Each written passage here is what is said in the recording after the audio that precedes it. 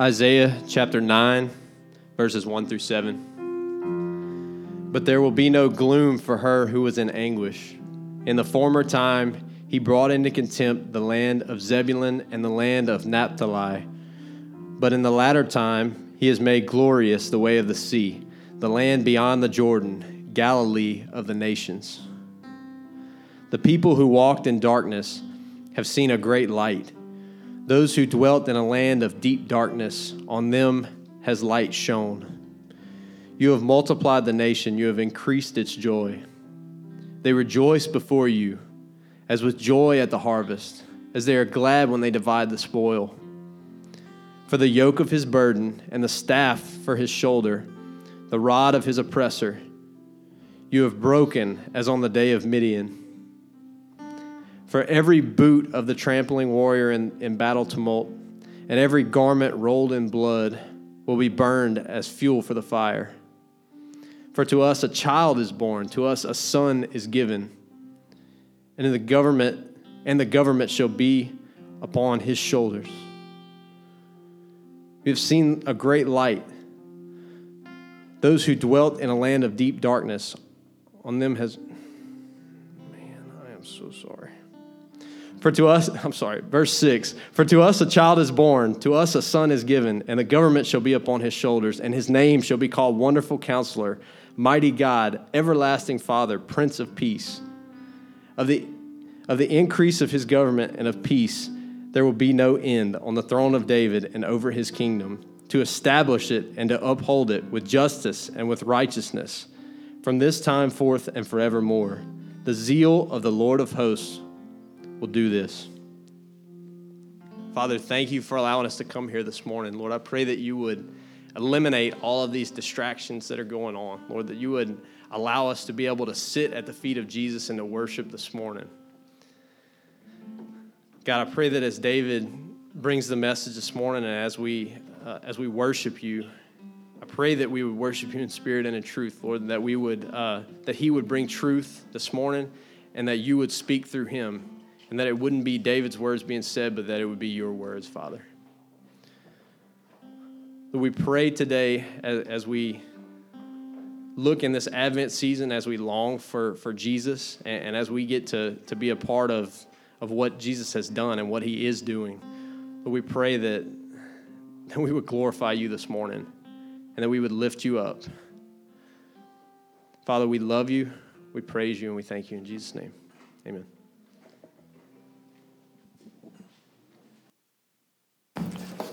Well, good morning, church. While we are here, I want to remind us of what we studied last week. Let's do that, okay? Let's rest, all distractions aside, and let's look at Jesus. Let's sit at his feet, and let's learn from his word. We're going to spend some time in the Old Testament this morning, a little bit different. We've been in John for so long, and then even last week in the Gospel of Luke. I want you to open your Bibles to Isaiah chapter 9. We began a break from the study of John last week to participate in this season of Advent, as we do every year. And while you're turning there, I thought it would be helpful, since several of you have joined us from the time period from last Christmas to this Christmas, to tell you what Advent is. What do we mean when we say Advent? Because I know for me, I didn't know what Advent was until like later on in my college years. All I knew was Christmas, and so they always said Advent around Christmas, but I didn't really know what that meant. The word Advent comes from a Latin word that literally means coming. Within the church, a season of Advent developed as a Christmas tradition. What we do is we look backwards at the first Advent, the first coming of Christ. And we also look forward to his second Advent when he will return. So that's what Advent is for us. Where we are currently at this stage of redemptive history, we are kind of in between the two, right? So we're able to look back and see the first coming, and we celebrate that.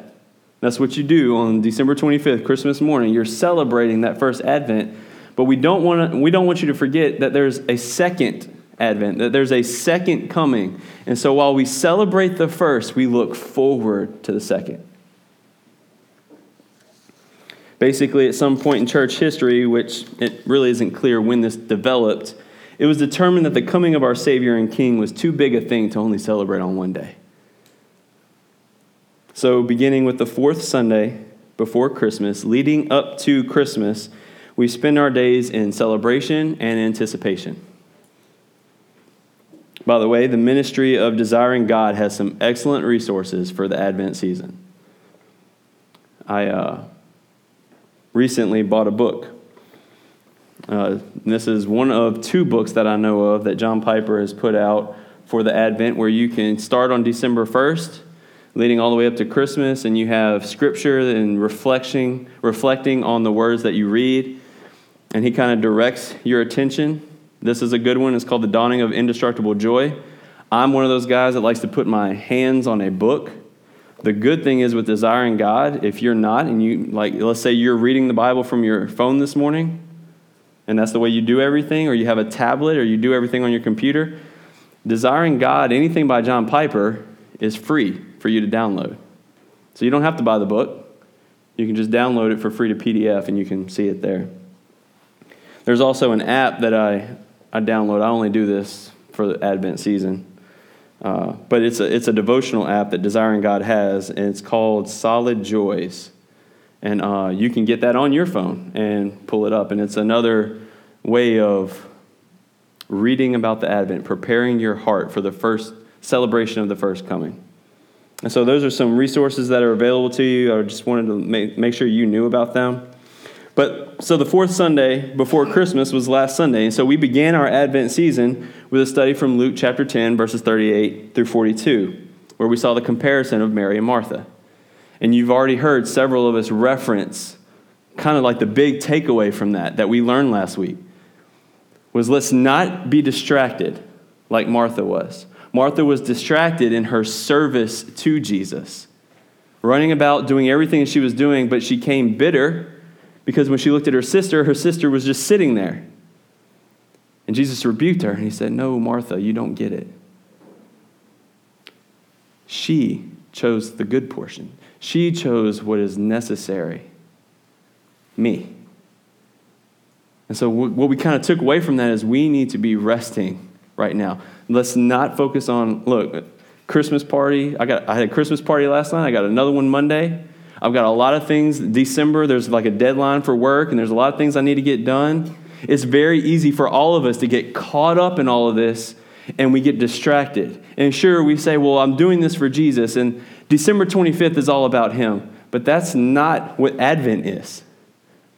Advent is stopping, resting. Let's take a breath, and let's look to our King. This morning, we get to join in with the centuries of God's people in the anticipation and the longing for the coming of Jesus as we go into the Old Testament. I told Trent yesterday, I have been filled with so much joy this week, more joy than I can remember in my preparation.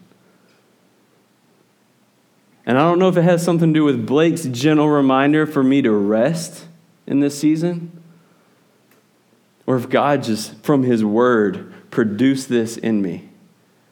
But my prayer all week is that you, all of you who are here this morning, would be filled with that same joy that I got as I studied this passage. I've spent time praying for you that you would be filled with joy and peace. Joy and peace. Joy in the fulfillment of that first promise, the first coming of Christ. And peace knowing that he will come again. That's what my prayer has been all week for you. And what I understand is that joy and peace are two fruits of the Spirit that are very difficult sometimes to feel and display in this season. We live in dark times. And we don't have to look very far to see the distress and the anguish in the world around us. Natural disasters in the forms of floods and fires, racial issues, political climate. protests, power struggles, poverty, slavery, war. And those are just like the big picture issues of the day. But what about the personal ones, right? Dealing with illness, death, financial strain, longing for acceptance and love, loneliness, anxiety. There's so much darkness around us that we can just be swallowed up in it, never to be seen again. And this is the stuff that motivates us to just stay in bed. I don't want to get up today. I don't want to face that darkness anymore. I just want to sleep this away and escape it. These are dark days. Such was the case when the prophet Isaiah penned the words that we're going to read and study this morning. Isaiah's world was also filled with chaos, distress, gloom, and anguish. So when we study these words, let us not forget that Isaiah was a real man with real issues. Sometimes I think we read the Bible and we just see it as ideas that we can ascend to mentally, take away some principles, but we forget the fact that this really happened. So Isaiah was a real man. He had a real wife and he had real kids. And he too lived in dark times. At the end of chapter 8, the children of God are described as turning away from the God of the living to search for fulfillment in the things of the dead, namely the mediums and the necromancers, the magicians, those who dealt in the world of the spirits. Isaiah pleads with them to stop. I'm trying to get there. He says in chapter 8, verse 20, he says, look to the teaching and to the testimony of God. To the teaching, to the testimony. If they will not speak according to this word, it is because they have no dawn. They will pass through the land, greatly distressed and hungry. And when they are hungry, they will be enraged and will speak contemptuously against their king and their God, and turn their faces upward. This is not turning upward is like looking to God. Turning upward is, I don't need you. Turning up their noses. And they will look to the earth, but behold, what do they find when they look to the earth? Distress and darkness, the gloom of anguish, and they will be thrust into thick darkness. Understand, this is typical of God's chosen nation, Israel. When you read the Old Testament, what you see is this constant back and forth relationship where God blesses Israel, Israel rejects God, God curses Israel in a way of disciplining them to draw them back to himself. Sometimes Israel kind of reacts negatively to that at first, but at some point they return back to God. And then God blesses them. And then they reject him. God curses them. And it goes back and forth constantly. And let's not be fooled. We do the same thing. God has blessed us tremendously with his promised Son, Jesus Christ, our salvation. He has gifted us the Holy Spirit. And what do? Sometimes we quench the Spirit. Sometimes we reject what we're feeling, the conviction that we're feeling, and we decide, no, I'm going to go my own way today or in this moment. And what Israel had done here, what we see, is that God cursed them to bring them back to him. And when they were hungry, what did they do? They became enraged at God. The discipline that they were receiving, they got mad at him. Why are you doing this to us? And so they started looking to the earth. And it would have been perfectly okay for God to say, okay, I'm going to wash my hands of you now. That's it. I have blessed you. You've rejected me. I'm disciplining you, and now you're rejecting the discipline. I'm done. But God's plan doesn't include that outcome. He has grace and mercy in store for them and the rest of man, including us. And Isaiah, who was commissioned as a prophet of God in chapter 6 to be his voice to the people in revealing God's plan, has access to what God will do. So Isaiah, get this picture. Isaiah, a normal man, real wife, real kids, real issues, surrounded by this darkness, this chaos that he finds himself in, war, oppression, all of that was real to him. And in that darkness, he looks through time and he sees the glorious plan of God unfolding before him. Off in the distance, approximately 700 years in the future, he sees a light that pierces through that darkness. A light that, as we've read in John's gospel, darkness has not overcome. The true light that enlightens everyone. The light of the world. Even with all of the gloom, Isaiah saw a hope. The great promise of Christmas. You heard some of that hope presented in the verses Trent read before. We get to those in our study today. Verse 1 says, "But there will be no gloom for those who are in anguish." And then Isaiah reminds the readers and the hearers of how God has disciplined his people for their turning from him in the past. He references the Assyrian opposition in Zebulun and Naphtali, but how God has always been graciously faithful to them, despite their unfaithfulness.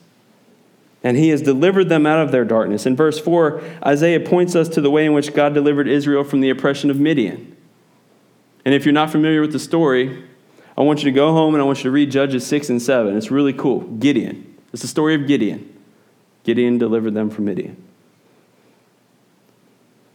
Gideon was the weakest of his clan and the weakest within his own household within that clan.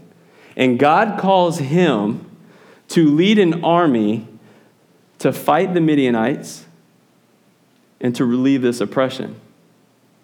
And Gideon's like, well, are you sure you want me?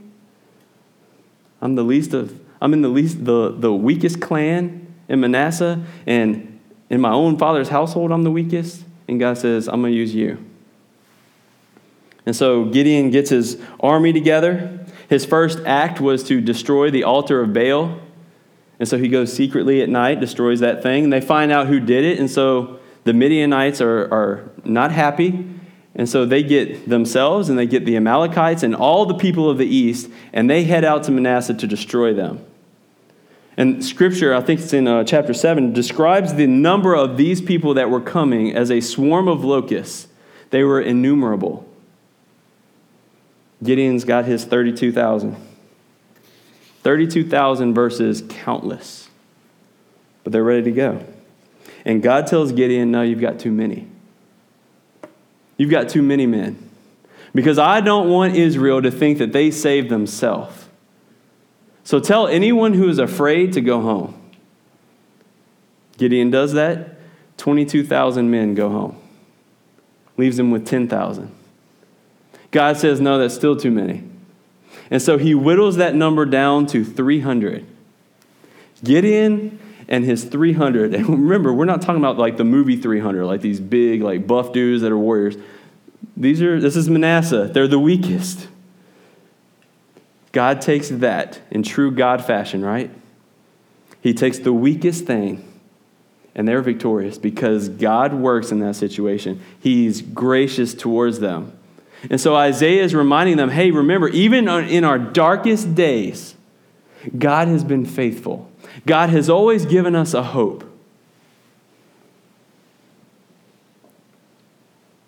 So this is the hope that Isaiah sees. In verse 5, he talks not just about the promise of conquering people, but he talks about the promise of eternal peace.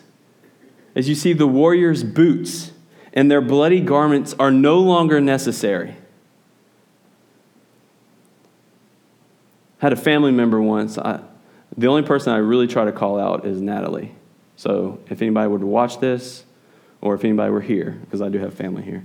But I had a family member who jokingly asked for world peace for Christmas. Well, that's what's been promised. It has been promised that will happen. The warrior's boots, no longer necessary. The bloody garments, you don't need them anymore. Because one day there will be eternal peace. This is the hope that Isaiah sees, the promise of God that is to be fulfilled in the great Christmas promise. In verses 6 and 7 this morning, we're going to see 4 aspects of that promise. First, we will see the son of promise. Second, we will see the names of promise, and we're going to spend a good portion of our time there because it describes to us who that son is. And then we will see promised peace and the promised king. So first, let's start in chapter 9, verse 6, the first part of that verse. After he talks about that there will be no more need for the warriors' boots and the warriors' garments because they were going to be burned up in the fire of the great light, the hope that he sees, he says, "For to us a child is born, to us a son is given, and the government shall be upon his shoulder." Isaiah says this is the means, this is the means through which God's gracious hope will come to us. This is the reason I can say all this anguish and all this distress will be no more. The reason that there will be no more conflict, there will be no more war, there will be no more oppression. A child. And that sounds ridiculous, right? More ridiculous than Gideon and 300. At least those were men. But you're telling me that a child is going to bring about this peace. That's why I didn't pass over the details of that story, because I want you to know God's character, what he has done in the past. He's going to use this child. Sometimes what looks like foolishness to us is the work of God, so that we would stop looking to ourselves and look to him. A child will put an end to all this darkness. He is the great light that has come into the world. And notice the way he speaks. He doesn't speak in future tense. He doesn't say a child will be born. He says a child is born. This is known as the prophetic perfect tense. So when you're reading the prophets, sometimes it's confusing because it's almost like they're speaking as if something was happening right then. Well, what's going on there, like in this case, Isaiah sees this so clearly that though it had not yet occurred within the realm of time, he saw that God had established it and it's as good as done. A child is born. And not just any child. Last week for Thanksgiving, Natalie and I, we took the whole week off, and we were able to go to Baton Rouge, spend time in Central with my family, stayed with my brother and his family. And of course, the highlight for us, anybody that's known me for a while would know that the highlight for me in that trip would be to spend time with my niece and nephew, Cooper and Cambry. Love those kids. You know, Cooper's the little boy who's now to that stage where he wants to do whatever daddy's doing. And then whenever Day-Day's around, which is what he calls me, whenever Day-Day's around, he wants to do whatever Day-Day's doing. And so I was making cranberry sauce, and Cooper wants to get on his chair because he wants to help cook. He sees me preparing the turkey, and he's like, I want to help, I want to do that. And of course, he takes all the credit whenever it's done. He walked around telling everybody, I made that, and I made that, and I made that. And then, of course, Cambry, the baby, we would forsake sleep on our vacation at 6 o'clock in the morning because we would hear her squealing because she was, waking up and she's going after it for the day. And Nally and I are thinking, well, I'm not going to wake up tomorrow in Sulphur and have a baby squealing, so let me go spend time with her. And so we would pick her up and we would hold her. And I'm not we all have say crazy things to kids, right? To babies in particular. I'm not like a coochie coo kind of a guy. I kind of talk in a normal voice to them. But I don't really know what to say. So the only thing I can say when I hold Cambry is, hey girl, you look so cute. You're so pretty. Hey. And Cambry's not just any random baby. She's my adorable niece that I would do anything for. But I want you to turn to Luke chapter 2. Hold your place in Isaiah 9. Turn to Luke chapter 2. And I want you to see the reactions that the promised baby, Jesus, received. Luke 2, starting in verse 22. Luke records, and when the time came for their purification according to the law of Moses, they brought him up to Jerusalem to present him to the Lord. As it is written in the law of the Lord, every male who first opens the womb shall be called holy to the Lord. And to offer a sacrifice according to what is said in the law of the Lord, a pair of turtle doves or 2 young pigeons. Now there was a man in Jerusalem whose name was Simeon, and this man was righteous and devout, waiting for the consolation of Israel. Don't miss out on that. Waiting on the consolation of Israel. That's what Advent is, right? He's waiting.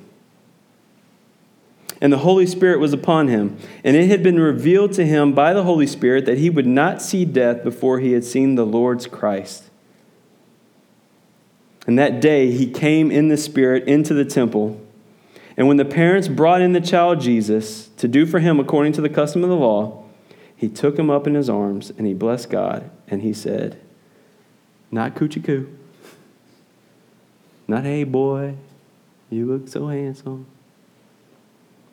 He says, Lord, now you are letting your servant depart in peace according to your word. For my eyes have seen your salvation that you have prepared in the presence of all peoples, a light for revelation to the Gentiles and for glory to your people Israel. He picks up the baby and says, okay, Lord, you can take me now. I've seen it. The Messiah is here. The promised salvation of my nation Israel and a light to the Gentiles has come. I don't think any of us have ever said that when we picked up a baby. As cute as they are.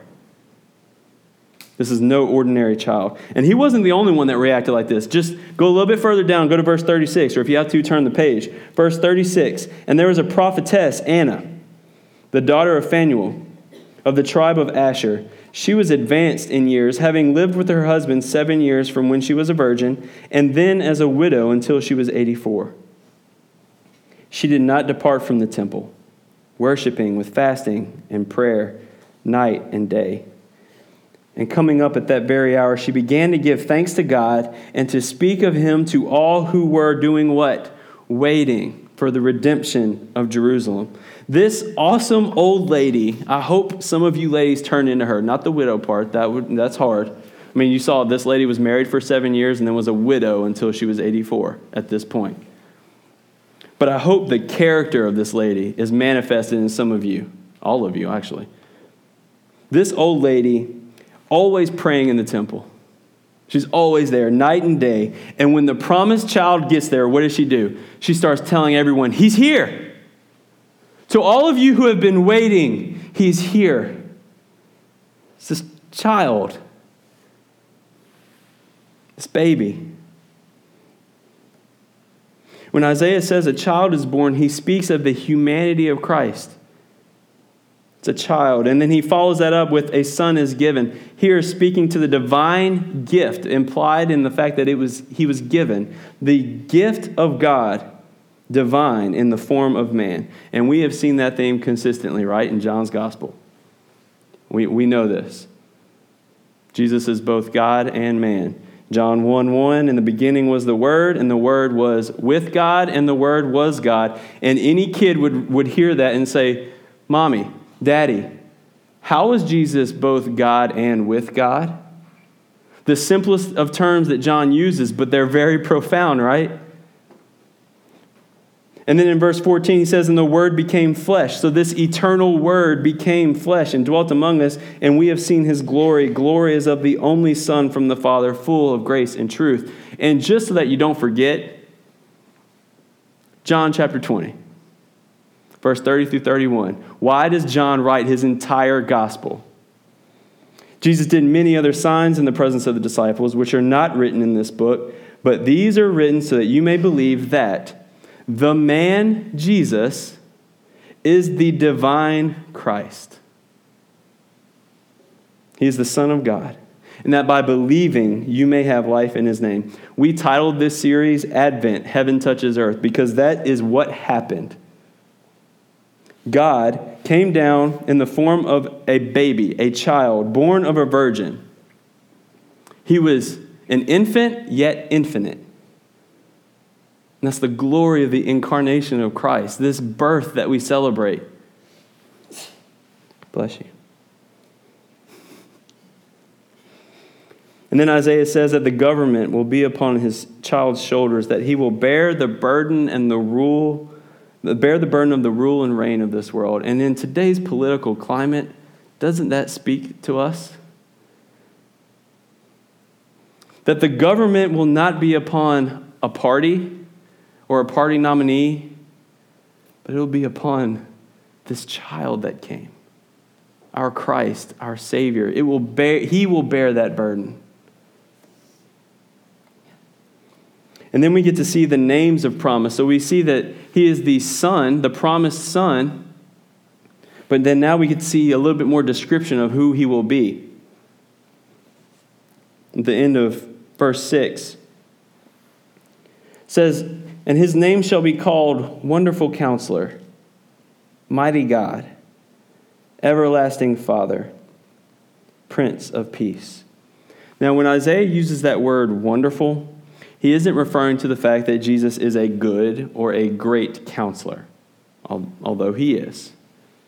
That word literally means full of wonder, referring to the fact that when the promised Christ speaks, he creates awe.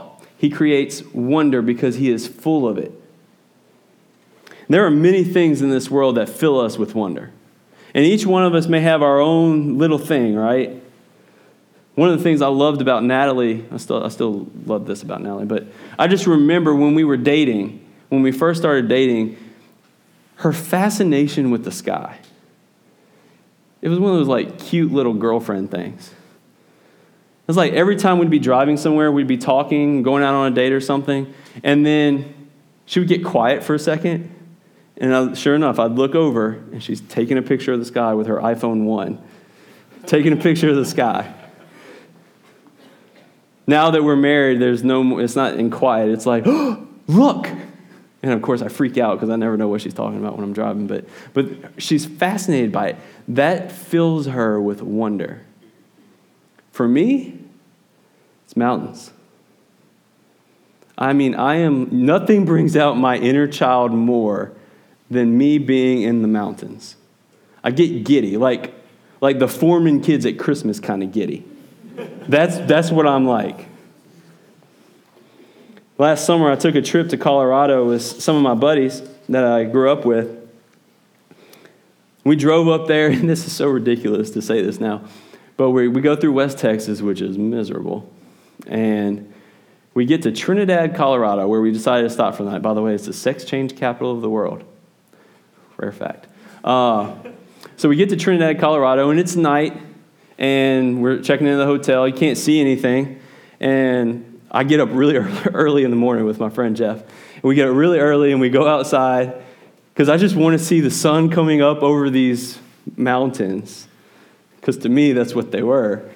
And I'm like taking pictures for like 20 minutes, just like walking around the parking lot, trying to get like the best shots, posting it to Facebook, which was what an idiot, because I'm taking pictures of these hills. That's what they were. But I was just so fascinated. I was so excited. And we keep on driving, and we go to Rocky Mountain National Park. You see where I'm going with this. And then I see real mountains. And I was just like, oh my goodness. Now I've seen something worth taking a photo of, worth the wonder. I've seen something much greater than what I saw before. As part of that trip, we went on a couple of hikes, the last hike being the most strenuous, my good old buddy, Mount Ida. 12,889 feet, so it wasn't a 14er, but I don't know if I could do a 14er. 5-mile hike up, 5-mile hike down. Total elevation increase of about 2,500 feet. And the first 1 mile was within the tree line. So any of you who have gone and done this, you kind of have to prepare for like multiple types of weather. Actually there's a sign, I took a picture of it. There's a sign at Mount Ida that says, beware, pay attention to the weather. Many people have lost their lives, like that kind of stuff. And so I was like, yay, vacation, this is what I'm going to do. But I was wearing a jacket because I know it's going to be cold once I get outside the tree line. So I'm wearing a jacket as I'm hiking the tree line, and if I do anything for 5 minutes, I've sweated through my shirt before in here. But I sweat. And so I start hiking this tree line, and I'm wearing this jacket, and I'm sweating. And then I get out of the tree line, and I'm exposed to the elements. And I'm walking up this mountainside, and the wind is coming, and it's a cold wind. It's not like a warm wind. And so I'm being hit, beating my body into submission is what it was doing. And now my sweat is being insulated, and I'm freezing.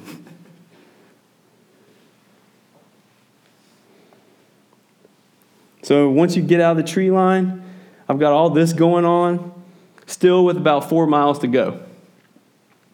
Started out with my friends, but somewhere around the last 2 hours or so, I was completely alone. I was the bigger one that went. So they all kind of left me. Turns out I thought they were like miles ahead of me. They were only like 15 minutes ahead. But with all the peaks and valleys, I couldn't see them. So I'm all by myself, walking up this mountain, telling myself, keep going. Don't you dare turn back.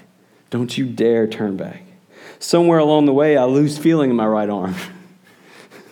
The wind cutting through this light jacket that I was wearing, and I'm already insulated with all this sweat. And I lose feeling, and I think I'm dying. And so I'm not really thinking clearly either. So I don't know why I did this, but I don't even know why I'm sharing this.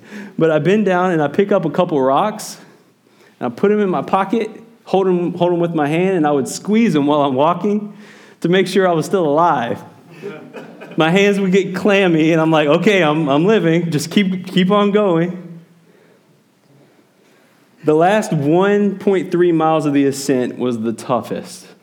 So I'm already going through all this. And I get to that point, and it's very rocky, really rugged. There's actually no trail at that point. You kind of like look at the peak, and you're okay, I'm going to go that way. And then you get I'm not pebbles, I mean rocks and boulders. Sometimes we had to climb over boulders. I want to tell you, never have I ever spent a 2-a-days in South Louisiana in August that was more difficult than what I did that day. But then I got to the peak. And when I get to the peak, 360 degrees of nothing but mountain peaks merging with the skyline.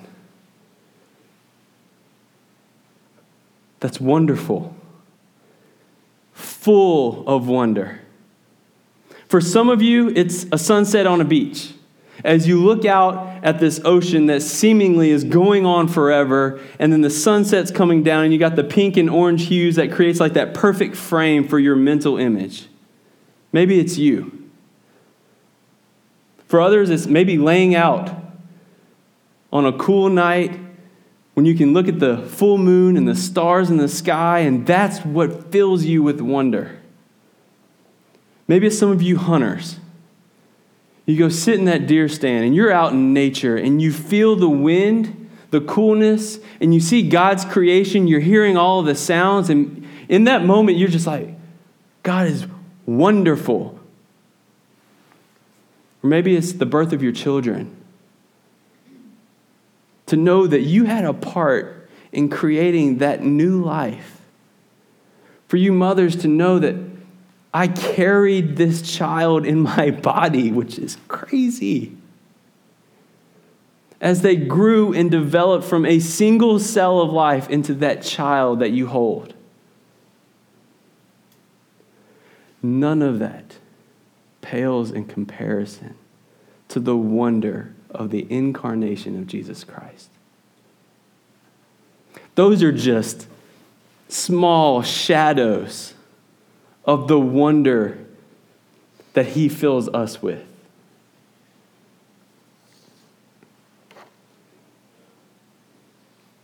Jesus Christ, the eternal Word, the creator of all things, the Son of God, born of a virgin, an obscure teenage girl named Mary. Jesus Christ, who learned as a child, developed as a child, but was the creator, sustainer, and savior of the entire world. To us, this child is born, and to us, this child is given. Is he not rightly called wonderful? The great Baptist preacher Charles Haddon Spurgeon, as he looked not only to the wonder of his incarnation, but also the wonder of his life, said this, "I do believe that Jesus of Nazareth was the King of heaven, and yet he was a poor, despised, persecuted, slandered man. But while I believe it, I can never understand it. I bless him for it. I love him for it. I desire to praise his name while immortality endures for his infinite condescension in thus suffering for me. But to understand it, I can never pretend. His name must all his life long be called wonderful."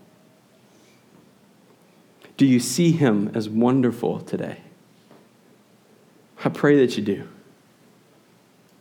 Because you will find nothing else on this earth. No mountain, no child, no deer, no sunset can provide you with the wonder that Christ offers. He's full of it. Isaiah says he will be called Wonderful Counselor. Now, many of us are familiar with the role of a counselor. In schools, we have guidance counselors who offer us direction, who lend a listening ear from time to time and try to prepare us for what's coming after our education. Understandably, when you take two sinners and merge them together in a marriage, there's much work sometimes for a marriage counselor. And then for anyone who may battle mental, behavioral, or emotional issues, you are well aware of the role a counselor may play in your life. And as great as any of those individuals may be at their jobs, their evaluation would come back needs improvement when you compare it to the standard of Jesus Christ, the wonderful counselor. Just as Satan destroyed the world in his role as counselor to Eve, the wonderful counselor, Jesus Christ, will set all things back into order. Now, Jesus is a counselor in a couple of ways. He is counselor with God, in that from the beginning he was involved in our creation. When you look at the creation account, you see, let us make man in our image. The Son, eternal Son of God, was part of that decision, was part of that process. We know that John 1 states that all things were made through him, and without him was not anything made that was made. He also serves as our high priest, our mediator between us and God. That is why when we pray, we shouldn't pray in the Father's name. We pray to the Father through the name of Christ. We're to be intentional with our words because we are praying to the Father. We have access to him through our mediator, Jesus Christ. He is the wonderful counselor. He counsels with Christ, with his Father. Jesus is also a counselor to us, in that he gives us guidance and wisdom in the words that he speaks. It is through Christ that we are able to understand all things past, present, and future. He gives us wisdom. He gives us knowledge.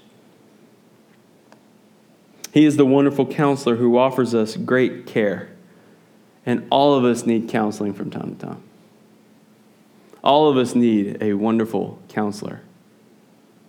You can go to him in your day of trouble, in the privacy of your own bedroom, in the intimate setting within your own heart and mind, and you can lay it all out before him. All of the distress, the anxiety, the dilemmas, the weariness of this life, and he will counsel you in his eternal living word. Whatever your trial may be, your father is sick, money is tight, you've got bills coming, addiction has its grip on you. You have fear of not being accepted or loved that drives your negative behavior. You're anxious about tomorrow and what other trial lays around the corner. Whatever trial you're facing, you can bring it to Jesus. He's a wonderful counselor. 1 Peter 5:7 tells us that we have a God who cares. So cast all of your anxieties upon him. And then in 1 Peter 5:10, Peter tells us that after we have all suffered a little while, the whole time God being right there with us, the God of all grace who has called us to his eternal glory in Christ will himself restore, confirm, strengthen, and establish us. When we go to this wonderful counselor, we get wisdom, for he is wisdom. Colossians 2, 1 Corinthians 1. We get love, for he is God, and God is love. 1 John 4:8. We get sympathy because he has been tempted in every way, yet without sin, and has suffered, being able to help us who are being tempted and suffering. Hebrews 2:18. He's got everything we would look for in a counselor. He's got wisdom. He's got love and care. And he's been there. He understands. Isaiah says that Jesus will be called Mighty God, once again pointing us to the fact that this child of God is divine, come in flesh. And I feel like we got a pretty good understanding on that, so I'm not going to spend more time on that, but I'm going to focus on the other half of that name, mighty. Jesus is powerful. This is the guy who controls the entire universe. This is the guy who takes water and changes it into the best wine you or I could ever drink. This is the guy who heals the lame. This is the guy who takes 5 loaves of bread, 2 fish, feeds 18 to 20,000 people, and still has leftovers. This is a guy who walks on water, who calms the stormy seas, who raises the dead. He is real and he is powerful today. Through him, people who were once dead are now alive. For those of you who have trusted in Jesus Christ, that's you. You've experienced his power. This is the great Christmas promise, the wonderful counselor, the mighty God, and everlasting Father. Now, to be clear, Isaiah is not confusing this promised Son of God with the first person of the Godhead. He isn't saying that they are the same. That is a heresy. It's called modalism, and that was denounced by the early church. They are separate persons within the one Godhead. But Isaiah is speaking of the character of Christ towards us. He is fatherly. He provides for us. He sustains us. He protects us. He gives us fatherly love and care that will last how long? Everlasting. Eternally. It is in Christ that we know the Father because we experience fatherly love from him. After all, Jesus declares in John 10 that he and the Father are one. And in John 14, he says that whoever has seen him has seen his Father. Because he is in the Father and the Father is in him. Now, I understand that for some of us, thinking of Jesus as fatherly may not sound that great. Because our experience with our earthly father wasn't a good one. Maybe he bailed on you. Maybe he abused you. Maybe he didn't provide you with fatherly love and care. Maybe he wasn't dependable. Maybe he was selfish. If that's you, I want you to know that Christ offers you something greater than what you've experienced. And if you have had a good father, one who was there for you, who raised you and protected you and cared for you, I want you to know that what Jesus offers is greater than you've experienced. He will lead you. He will discipline you. He will love you. And he will do that forever. He will never bail. The last name that we see is Prince of Peace, and I think that speaks to us in 2 ways, and I'm going to use this and go into the next section, which talks about the promised peace that will come. But first of all, it would make sense in light of the context that we've already reviewed that Isaiah would be speaking of peace brought to the earth by the promised Messiah, a world peace where there would be no more war, no more conflict. I think it also speaks to the peace that comes to those who believe in Jesus as the Christ, the Son of God. Peace between God and man. Think about the Christmas carol. Hark the herald angels sing. Glory to the newborn King. Peace on earth and mercy mild. God and sinner reconciled. This is the peace that Christ offers, that we are no longer in opposition to our Father in heaven, but that we've been reconciled to him.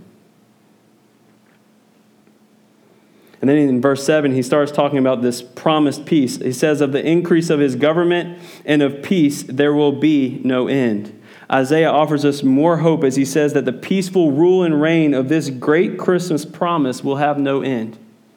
It is true that once Christ returns to rule and reign in the new earth, that he will do that for all eternity. There will be no more pain, no more tears, no more war, no more conflict. But it's also true that this rule and reign will be established to the ends of the earth, unending. There will be no more borders in his kingdom. He will rule over all. His rule is infinite in power, in time, and in space. Understand, this would have been incredibly exciting to the nation of Israel when they read that. They know what that means because they have gone through centuries of no peace. Still to this day, no peace. This would have created an even deeper longing for the advent, the coming of the Messiah, the promised King. I mean, when you sing the Christmas carol, where's my phone? When you sing the Christmas carol, which is my favorite, O come, Emmanuel, listen to the words. And I hope after learning about the history of Israel and that long-awaited, promised Messiah, that when you sing this song in the future, that you'll be able to reflect back, I'm celebrating the first Advent here. O come, Emmanuel, and ransom captive Israel that mourns in lonely exile here until the Son of God appear. Rejoice, rejoice. Emmanuel shall come to thee, O Israel. O come, thou rod of Jesse, free thine own from Satan's tyranny. From depths of hell thy people save, and give them victory o'er the grave. O come, thou dayspring, come and cheer our spirits by thine advent here. Disperse the gloomy clouds of night, and death's dark shadows put to flight.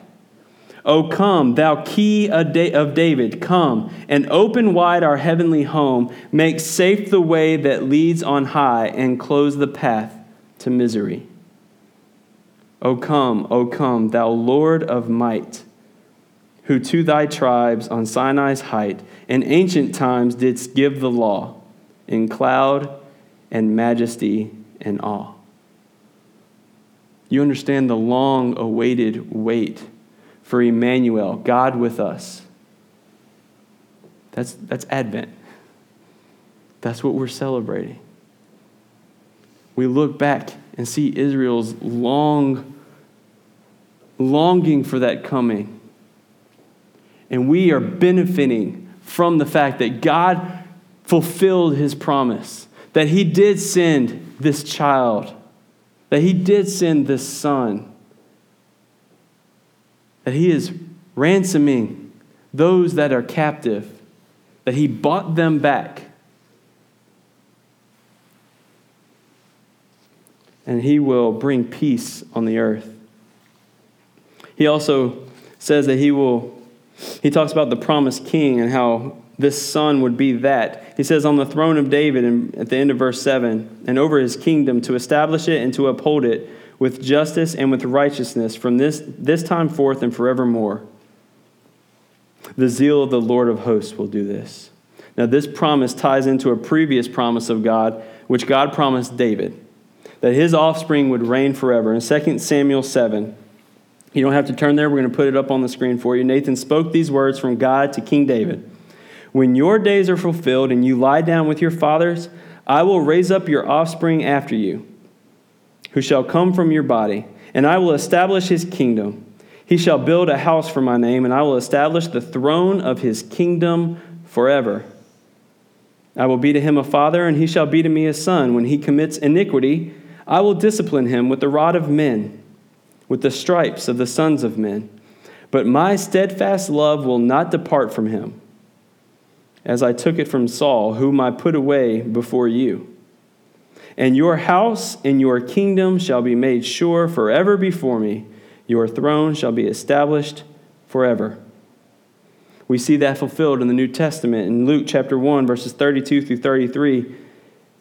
He will be great and will be called Son of the Most High, and the Lord God will give to him the throne of his father David, and he will reign over the house of Jacob forever, and of his kingdom there will be no end.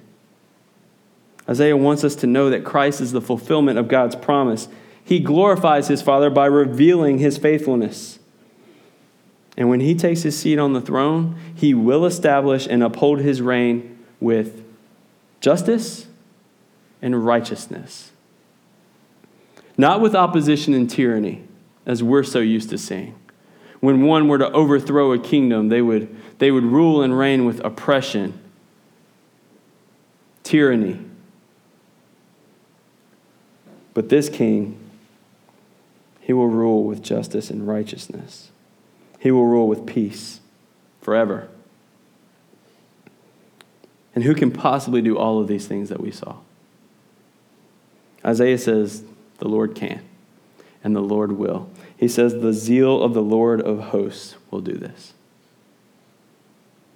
So if you find yourself lost in the darkness of this world, there's a simple implication from our text today. Look to Christ. Don't look to the world for answers. The world is full of deadness and darkness. Why would you go to deadness to search for the answers for life?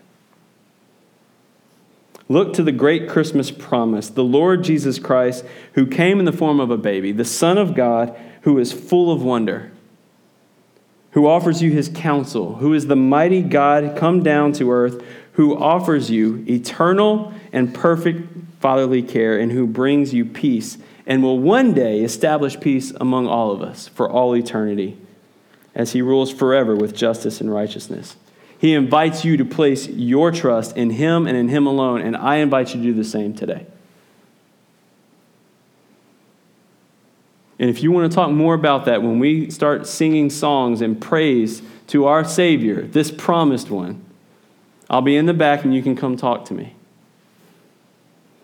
My brothers and sisters, let us not turn away from the promised Christ. Centuries of people longed for him, patiently waiting and anticipating his coming. We have access to him now. He's come. Do you find him full of wonder? Do you take counsel with him? He offers you wisdom, love, and sympathy. Do you trust in his mighty power, or are you trusting in your weakness?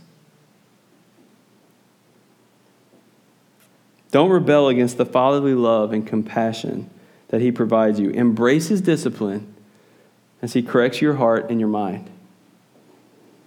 Lastly, do you feel the peace that he provides? He has made peace between you and his Father. That has been done. Do you feel that? I know that's difficult sometimes. We already discussed the difficulties of our day, both in big picture and in the terms of our personal issues. I want to encourage you today. The reason we spend so much time looking backwards to that first Advent and to seeing the people of Israel as they longed for the coming of Christ, that first Advent, the reason we do that is because in that coming we see the faithfulness of God as we turn and we look ahead to the promise that he will return for us. Because right now, let's be honest, do you feel at peace? Do you see world peace? No more war, no more conflict. We have conflict within our own homes, let alone the nations. But we see God's faithfulness in the first coming, and that gives us peace. We're filled with joy here, and then we have peace knowing that he will fulfill his second promise. So where we are, this great Christmas promise is kind of transformed for us within the church. To Isaiah, he saw that initial coming, that glimmer of hope in the distance. And I would tell you, if you are in the darkness right now, and that's real, I'll tell you to find that light. Look to Christ, because it's there. There is hope. And you run to that. Because faith is the assurance of things hoped for, and that hope is out there before you, and your faith will be displayed, and you're walking in faith towards that end. I want to close with the both encouraging and challenging words of Peter from 2 Peter chapter 3. This is now the second letter that I am writing to you, beloved. In both of them, I am stirring up your sincere mind by way of reminder that you should remember the predictions of the holy prophets and the commandment of the Lord and Savior through your apostles. Knowing this, first of all, that scoffers will come in the last days with scoffing, following their own sinful desires. They will say, "Where is the promise of his coming? For ever since the fathers fell asleep, all things are continuing as they were from the beginning of creation." For they deliberately overlooked this fact, that the heavens existed long ago, and the earth was formed out of water and through water by the word of God, and that by means of these the world that then existed was deluged with water and perished. But by the same word the heavens and earth that now exist are stored up for fire, being kept until the day of judgment and destruction of the ungodly. But do not overlook this one fact, beloved, that with the Lord 1 day is as 1,000 years, and 1,000 years as 1 day. The Lord is not slow to fulfill his promise, as some count slowness, but is patient toward you, not wishing that any should perish, but that all should reach repentance. But the day of the Lord will come like a thief, and then the heavens will pass away with a roar, and the heavenly bodies will be burned up and dissolved, and the earth and the works that are done on it will be exposed.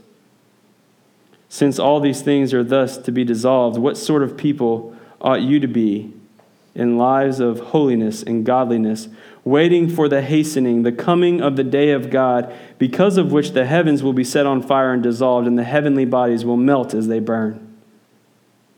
But according to this promise, we are waiting for new heavens and a new earth in which righteousness dwells. Therefore, beloved, since you are waiting for these, be diligent to be found by him without spot or blemish and at peace.